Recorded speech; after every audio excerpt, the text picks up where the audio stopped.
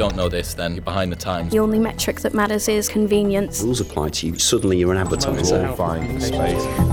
It's February 22nd and time for your Social and Six update. Yes, but how's the time gone? We're already coming to the end of February and the updates have been coming in thick and fast. We've covered the biggest, including which Twitter features you might have to pay for, Instagram's addition to collaborative live streams, and what we can deduce from LinkedIn's latest job ad. So without further ado, let's get started. And we are now live. We're live on Instagram. First up today, Instagram is launching the ability to go live with more people. Yes, it seems as if more and more people and brands are live streaming on Instagram, be that through interviews, product demonstrations, or exclusive drops. But one of the downfalls of Instagram's co-live streaming tool is that brands and users have only been able to go live with one other person. Until now, that is. Instagram's head of platform, Adam Mosseri, has just confirmed the launch of multi-participant live streams, which will enable up to 4 people to go live together. As you'd expect, this could be a huge engagement driver, not only because it will lead to new formats and potentially more interesting live content, but because live videos with 4 people will enjoy 4 times the reach. Now, there are a number of stats that point to live streaming's effectiveness and the growth it's seen during the pandemic, but one that stands out above the rest is that video demonstrations on Instagram, which often include live streams, help up to 49% of shoppers make key purchasing decisions. The long and short of it is this: if you're not already investing in Instagram Live as a brand to help promote your products, you should be.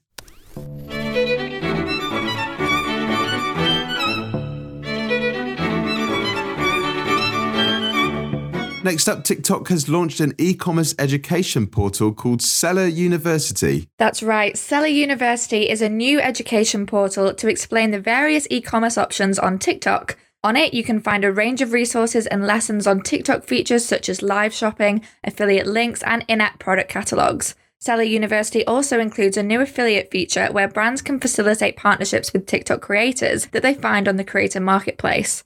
It's worth noting that this is only being tested in Indonesia at the moment, but it's more than common for social platforms to test in APAC markets before rolling them out in the West. That being said, some of the features are available to view for everybody now.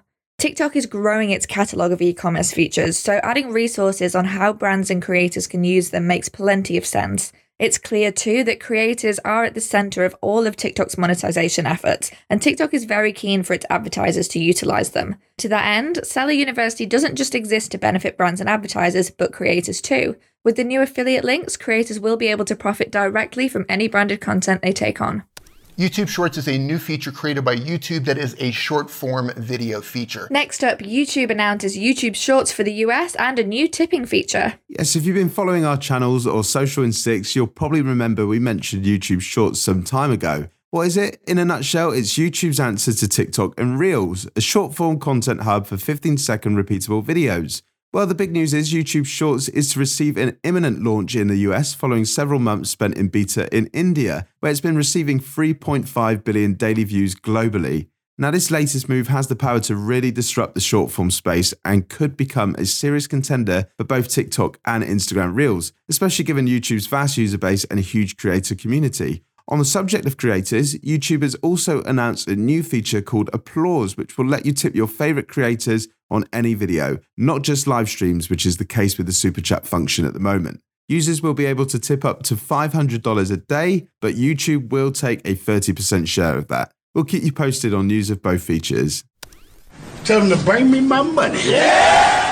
E, from you, the question everyone's asking: would you pay for Twitter? The platform subscription plans could include an undo send button and tipping as well. Well, we asked you guys on Twitter and LinkedIn if you'd pay for Twitter, and on both polls, over 90% of you said no. Nevertheless, Twitter is keen not to rely too much on ads to make money, as its ad service hasn't helped them profit much in the past. Twitter is now considering adding new paid-for features, including tipping, which would let people pay for exclusive content from creators, an undo send tweet button, which would let you delete a tweet within 30 seconds of posting it without anyone seeing it, and subscriptions to TweetDeck and other analytics services. Now, this isn't the first we've heard of Twitter considering paid options. Last year, they launched a survey asking users what they'd be willing to pay for, suggesting options like better video sharing, auto responses to DMs, and the undo send option. If the respondents to their survey were more positive than they were to our own poll, it could be a good solution for the company. Twitter's revenue relies heavily on ad spend at the minute, and that dropped 23% last year. While COVID undoubtedly had something to do with that, it couldn't hurt them to have other revenue streams to fall back on. After all, it sounds like it wouldn't be made mandatory for users. Have you ever slid into anyone's DMs? And lastly, from Theo, Twitter is experimenting with audio DMs. Yes, another Twitter story. Now, you'll probably already know about Twitter's launch of audio tweets, which happened last year to a mixed response. Well, Twitter is pushing on with its audio revolution, having teased the release of new audio DMs. In a nod to its origins, the new feature will let you send 140-second audio DMs to your friends and followers, and is currently in testing in Brazil, India, and Japan. But while this may sound like a small update, it's obvious this is part of Twitter's wider plan to make audio communication as popular as text. Twitter is already rolling out a new update, Twitter Spaces, among a small number of users, which, if you didn't already know, is the platform's answer to Clubhouse, which, if you haven't heard about that, is a new app where you can tune in to guest conversations and podcast-like discussions from people and brands you follow. Keep an eye on this exciting update for Twitter. I'm going to give you another chance right now. It's happening right now. It's called LinkedIn. Yep. LinkedIn is Facebook 2011. And finally, LinkedIn's recent job advertisement hints at a focus on content creators. Indeed. So LinkedIn's editor-in-chief posted a job advert the other day for a head of community. The role is focused on supporting LinkedIn creators, facilitating their growth, and helping them to establish strong communities on the platform.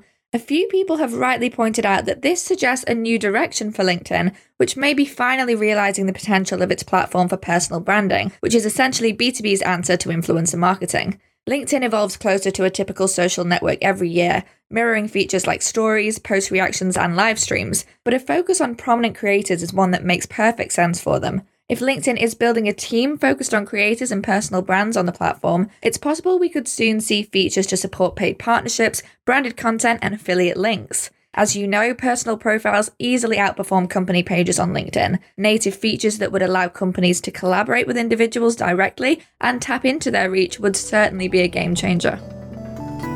Some really interesting stories there, Eve, as always, particularly that LinkedIn one. But the one that I want to delve down to more is Twitter and this idea of a paid version of Twitter. Because ever since we heard this news, I found that really, really fascinating. And it's got me thinking about, my own answer. And I think my first instinct is, no, you wouldn't pay for Twitter. You wouldn't really pay for a platform that's already free and that already gives you a lot of sort of features. But then when I sort of drill down into it, I sort of think, and the audience that this is targeted at, those power users, probably celebrities, there probably are a lot of perks to paying for Twitter and getting a more sort of advanced service. I mean, the undo send tweet version, everybody's been in that position where they've sort of sent a tweet out of anger or out of sheer emotion, instantly regretted it and sort of lived to regret it beyond that. So I can really see some ground for this and it being quite a clever revenue driver if they reach the right audience. Yeah, I think you hit the nail on the head there with power users. I mean, think about LinkedIn. That has a premium feature, right? And people pay for that because some people take it really seriously. It's really important to some people that have these personal brands or these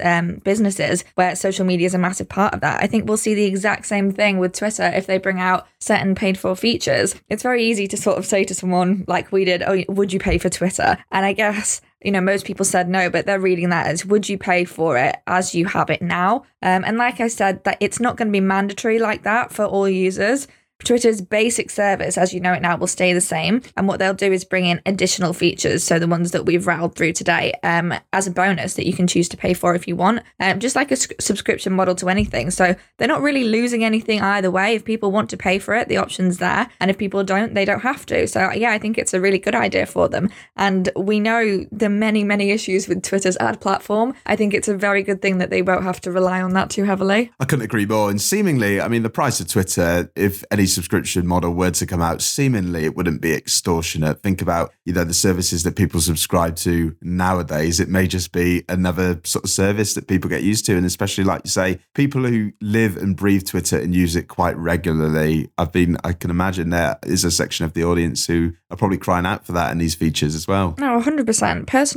Personal figures, government heads. Imagine the value of an undo send for them. Of course they'll pay for it. Your story about audio DMs. Twitter's really leaning into audio right now. And speaking of polls we've been doing, we did another one a couple of weeks ago asking if what brands and marketers were considering an audio strategy for social, and still over half of respondents said no and that they weren't planning to. But is this something you think that we should be taking a lot more seriously now? I think definitely. I think the launch of Clubhouse particularly is going to force a lot of platforms' hands. And I mean, on WhatsApp, for instance, many of us already communicate via voice notes, and on other platforms, it's just become a sort of quicker way of communication and moving away from text. And you get something with audio that you don't necessarily get with text as well. You get a sort of, I received an audio message yesterday, and it's so much more personal and intimate. So I think thinking about an audio strategy, and particularly the fact that people are so used to listening to audio for the amount of podcasts we now listen, it really seems like this is the direction we're going into. And audio has, I talk about it like it's something completely new, and it's not. But I think on social, particularly, audio has the power to be just as important as video. No, definitely. I agree completely, especially when you look at the popularity of podcasts. But it seems like Twitter's really making the most strides in this area. I know there's talk Facebook bringing out a Clubhouse rival because, of course they are. They've seen something do well and they're working on it, but it's like really early stages. Twitter's actually quite far ahead with like various updates they've been making. So this could be good news for them if it turns out to be as big of a format as I think it will. I completely agree. The only thing I'll caveat this, I was one of the people who had concerns when Twitter launched audio tweets in the first instance. I definitely agree with the fact that one thing that needs to be at the forefront of this thinking is accessibility. Mm-hmm. So for users who have difficulty hearing, they really need to be taken into account. And I think ever since Twitter sort of made a slight mistake with launching audio tweets and no roadmap for its users who have difficulty hearing, I think they've sort of wised up and become smart about that and employing specialists in that area to make sure that any feature on Twitter is accessible to everybody. I couldn't agree more. And things like moderation as well, which Twitter Spaces is already getting a bit of heat for. It's actually proving quite hard for them to moderate these audio first spaces, but I guess someone's got to be the guinea pig, don't they? We'll find some algorithm or some sort of AI up to sort of look after this, I'm sure. Yeah. Hope you enjoyed that episode, guys. Now, you'll probably be aware we've not been answering as many questions on the podcast lately, and that's because we want to hear from you and see what else you're most interested in hearing in these Social Instincts episodes. Is it more answers to your questions, daily stats, or a quick nod to what's coming up? As always, let us know your thoughts and feelings in the Facebook group. Make sure you tune in next week because we have a fantastic episode on the way with guests from both Made.com and Pinterest to find out firsthand just how powerful Pinterest can be.